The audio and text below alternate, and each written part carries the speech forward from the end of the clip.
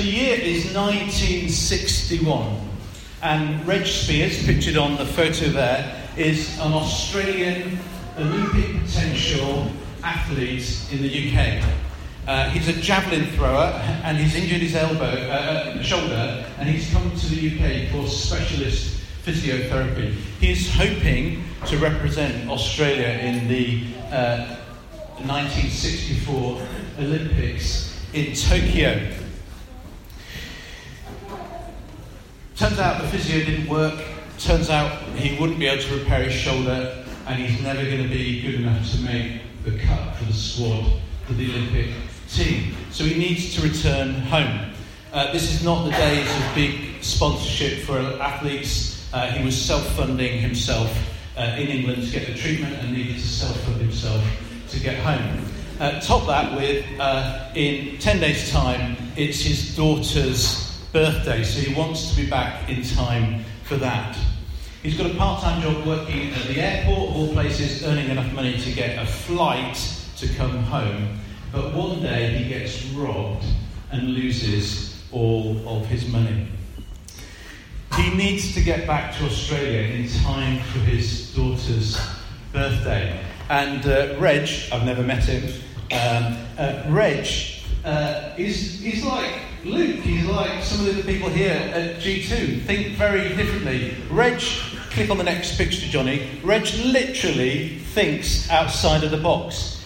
He's been working at the airport and he's discovered there's this thing called pay on delivery cargo.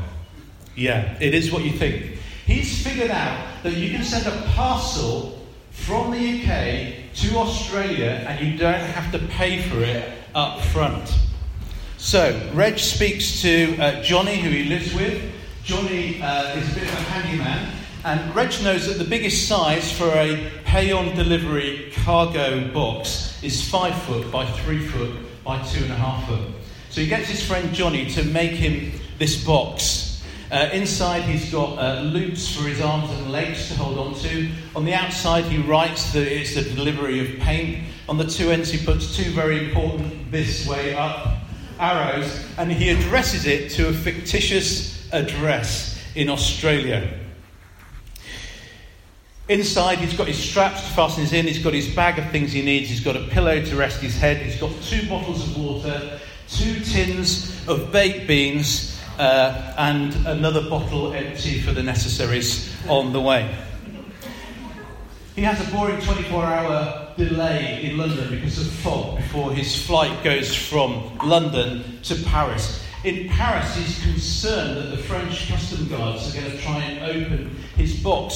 So in a quiet moment, lets himself out of the box, pours his tub of urine over the box to make it smell a bit to keep the French away.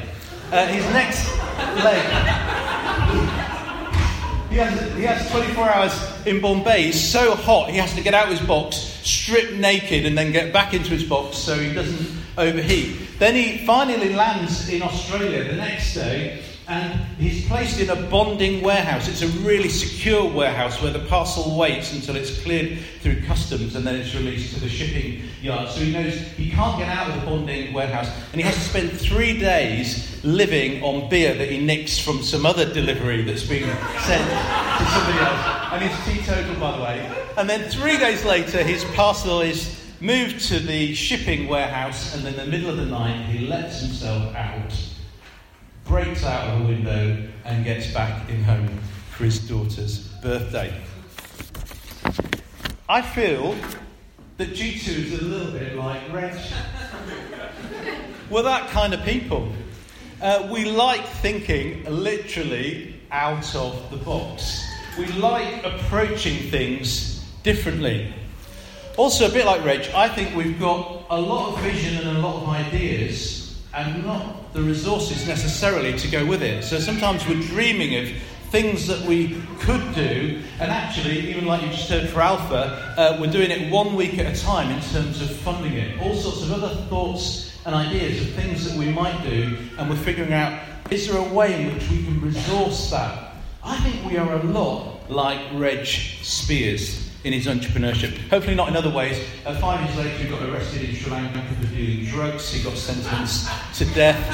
His sentence was commuted. He spent 14 years in an Australian jail. His wife divorced him. It had a bad outcome. But the beginning of the story is really good. Let's be like the beginning of what Reg was like.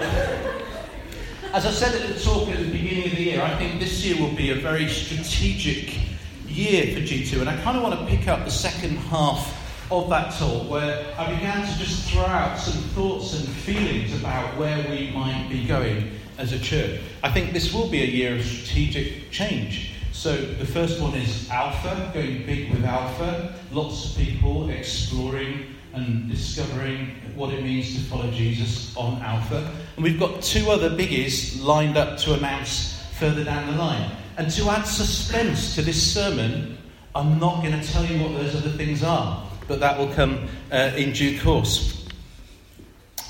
I thought that would be funnier when I wrote that down. I wrote in my notes, funny. It obviously wasn't. So my message... Work with me. My message today is that it's time for us to grow. It's time, firstly, for the church in our land to grow. I get an unusual opportunity because of the combinations of the jobs and interests that I have. But this year and last year, I've done quite a lot of lecturing and speaking to church leaders or people training to be vicars or things like that about where the church might be heading. Nobody knows, but it's figuring out where are we now and where might we be heading. And sometimes when I think about the church, I think it's a bit like that it's the best of times and the worst of times. That at the same time we're seeing incredible challenges and things happening that aren't great, and then we're also seeing incredible opportunities and things that are happening that are amazing. For example, I think over the next 10 years we'll see a rapid diminishing in the number of traditional churches. Many are small, aged, rural. Combined with small and aged means financially isn't consistent. I think lots of the traditional churches, the inherited model of church, we will see a sudden and rapid change in that, and some may be caught by surprise by that. And we know that 1/3 of church ministers will retire in the next decade. Just the age profile of clergy and ministers of all different denominations and types will hit retirement age in sometime in the next 10 years. So we'll see a massive shift in people that are leading and running churches. We're seeing massive shifts in culture. The fastest growing religious group is the group called the Nones. And the Nones are the people who tick none of the above in the religious affiliation boxes. They're the people that used to tick Christian because Granny went to church, and now their culture has shifted and they're affirming themselves as none of those. We used to talk about people who were maybe agnostic or atheist, and now we have an emerging group, the largest group, the fastest growing group, who are apathetic to church. This group actually is statistically, we know they're spiritual, and the majority of them believe in God, but they're not looking to find God in a church. It's like living in a nation of coffee drinkers and Starbucks is empty every day because culture's shifting. Maybe they bring their coffee at home. That also is not funny. On the positive side, I get to see a lot of people who are training to become ministers of churches, and there are incredible people coming through. The calibre of people who are training now and just starting to get involved in leading churches, some of them as church planters and innovators, is amazing. We're seeing an increase in new churches starting and new things being tried, different kinds of church to reach people that other churches don't reach. And we're also seeing, I work for Alpha, we'll see lots of people, for example, on Alpha that come to faith every year. And so we have both the incredible challenges and incredible opportunities at the same time. People that write books about this often draw the church attendance as a graph. And the problem is, if you know any of your church history, you know that the church in Britain or in any country probably doesn't follow a straight line. It goes in seasons and in times. And the first Christians were in this country in the end of the 3rd century. So Christianity has a long history in this country. And there have been times of incredible growth, and there have been times when faith has waned and waxed. I mean, one example I think I used before, the Church of England often measures its attendance most through the number of people that have Holy Communion on Easter Day. And in St Paul's Cathedral in London, one of the most famous cathedrals, in 1740, how many people do you think had communion on Easter Day? The answer is 6. Just 6. One of the most significant churches in London, but in the 18th century, in 1740, only 6 people had communion on that day. In that age, there were 10,000, it said, sex workers on the streets of London. There were 280 or more crimes for which you could be hanged, including petty theft. Children as young as 5 were sent out to work, some of them sent into manual and hard labour. And that background actually stirred the church, and then from that we get all sorts of characters like Shaftesbury and Wesley and Whitfield and Wilberforce, Christian reformers who responded to the needs of society by calling the church to action. And I think we are at a point of transition when the church again needs to move from being a holy club where we just gather together and do what's for us, and actually re-engages with society and discovers what is the role for the church in the nation afresh and again.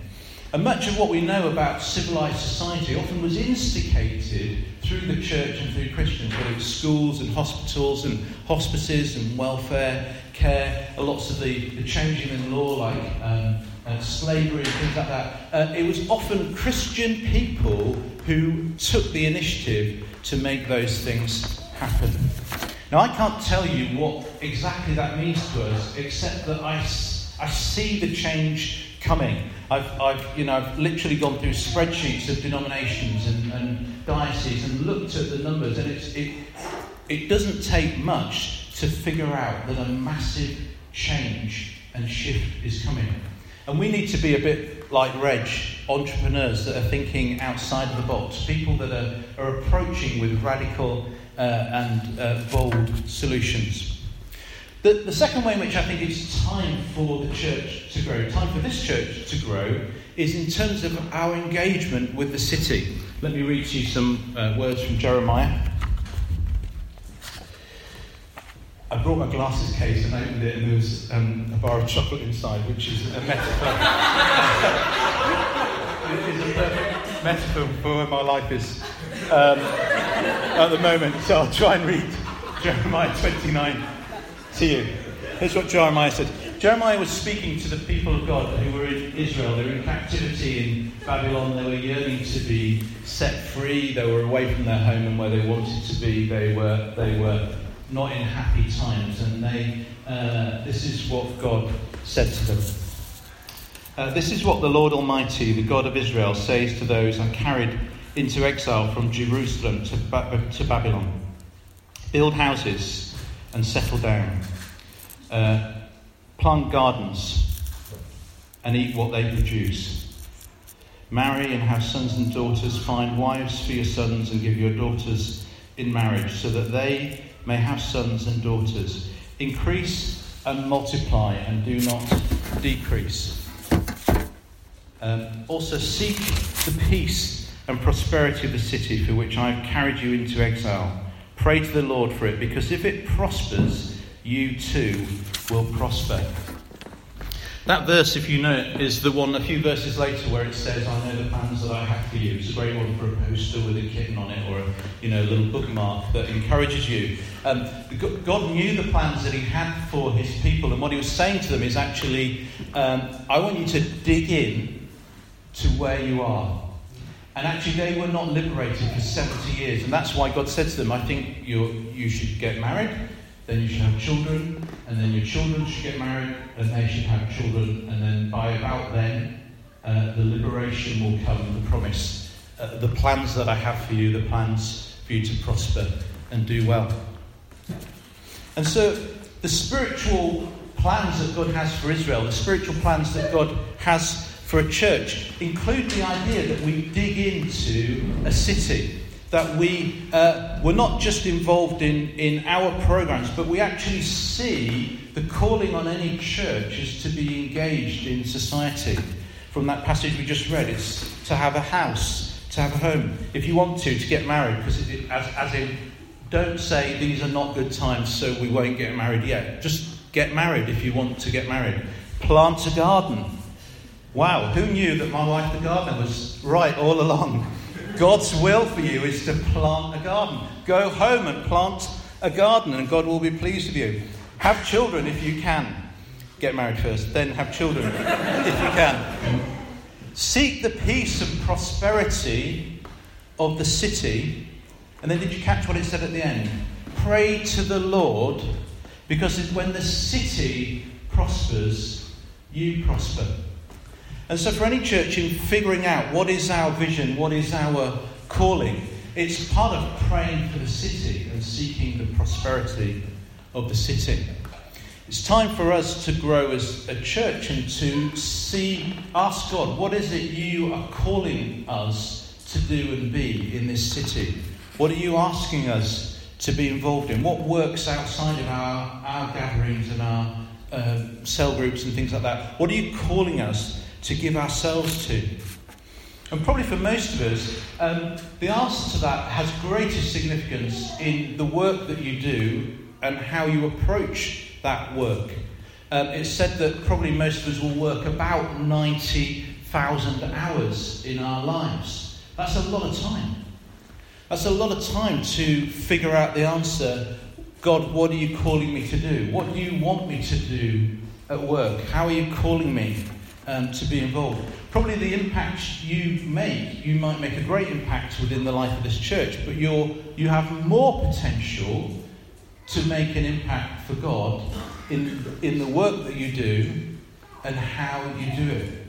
And so in understanding, is it time for me to grow? What do I grow into? Part of it is growing into what God has called us to do as work. Whether your work currently is studying, whether it's caring for children, whether your work is volunteering and helping, whether it's paid work, whether you're looking for work. That time that's been given to you by God is of incredible importance. And the third area in which I think it's time to grow is for us to grow as individuals. Other than God, you are the most important resource in this church. We've got all the PA equipment and all the wires and all the lights and the donuts and the coffee. And do you know we've got nearly 70 boxes of stuff that we just have to unpack every week to put G2 on, and then it all gets packed away again and stored away. There's a lot of stuff, a lot of resources that we use. But actually, other than God, you are the most important resource in this church. And your growth is the single biggest thing that will enable this church to grow and to increase and to have a bigger impact and to understand what it's called to do in the city. Let me read to you some words from the Message translation, 1 Corinthians chapter 7. It says this: don't be wishing that you were someplace else or with someone else. Where you are right now is God's place for you. Live and obey and love and believe right there. God, not your marital status, defines your life. Don't think that I'm being harder on you than others. I give the same counsel to all of the churches. He goes on, were you Jewish at the time that God called you? Don't try and remove the evidence. Were you not Jewish at the time of your call? Don't try and become a Jew. Being a Jew isn't the point. The really important thing is obeying God's call and following his commandments wherever you are. And it's possible to think of all the excuses why the next step, the thing that God's calling you to do, the area where God's challenging you and stretching you, isn't for now. It's possible to get into a mindset where we just put it off and we can sort of think, do you know what, if I had a better job, then I'd be able to serve God more effectively. Or once we've moved house, we'll be able to do that. If I had a better group of friends, then maybe I'd be more released to do God. When I've done all that study that I'm going to do, if I could read a few books first, if I could go on a training course, and it's possible to have lots and lots of reasons why it's not time now to begin serving God. And yet actually I think it's time for all of us to grow. Because to the degree to which we grow, our church will grow in its impact and its fulfilment of what God has for us.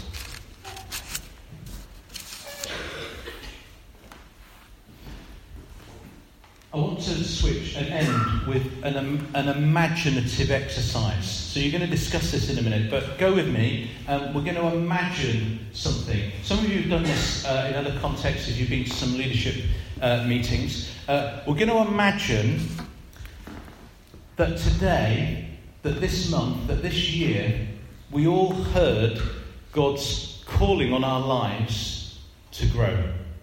And that wherever we are now, we heard God speak to us about growing. And we heard the general call to step up, but it was also very specific. In what areas of character, what skills, what issues do you need to be done with? What things are holding you back? Maybe some things need to change, or what are you going to make a decision or a commitment or a goal for? I want you to imagine that we did this now. Now we're going to teleport ourselves 5 years into the future. Okay, now if it helps, close your eyes to do this. You don't need to close your eyes for it to work. And I want you to switch on your imagination so that we've jumped forward 5 years from now, and we are imagining that the thing we're talking about now has happened. It happened. It was amazing. And an amazing story through 5 years unfolded. So the year is 2022, okay? So we've got a new British Parliament in this country. Michelle Obama's President of the United States. Donald Trump is in prison. David Beckham got his knighthood. But all those things happened. And we all committed ourselves to hear the voice of God, to grow and move into what God has called us to do. Just in your imagination, just imagine where you are. Just take them, if it helps you, just advance your age by 5 years. Just think, where will I be? What might I be doing? Let's think through some different areas. Imagine your work. What might you be doing? You've grown in God, in your work. Where did that get you to? What changed? Imagine your role in church. It might not be this church, it might be another church. What's your role? How are you contributing to the common good of that church? How are your skills and talents being put to use? What did you learn growing that enabled you to follow the plan that God had for you? Maybe imagine your friendships and your family. What kind of friend are you to them, to your neighbours, to the people that you know socially through work, through the clubs and activities that you have? You've grown so much in your sense of calling and following God. What's it look like? It's 5 years from now. And just think, in order to get there, what did you let go of? What did you need to repent of? What did you need to say, I'm not doing that now? Where did you need to grow up in maturity and leave childish ways behind? Who helped you get there? who walked alongside you.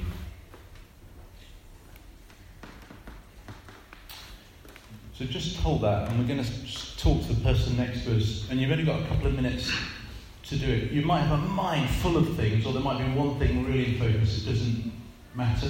Pick something that you're happy to talk about, and maybe turn to the person next to you, front or behind, in small groups, and just tell them what that story is for you, what that 5-year thing was like for you. So you've got 2 or 3 minutes to do that. Off you go.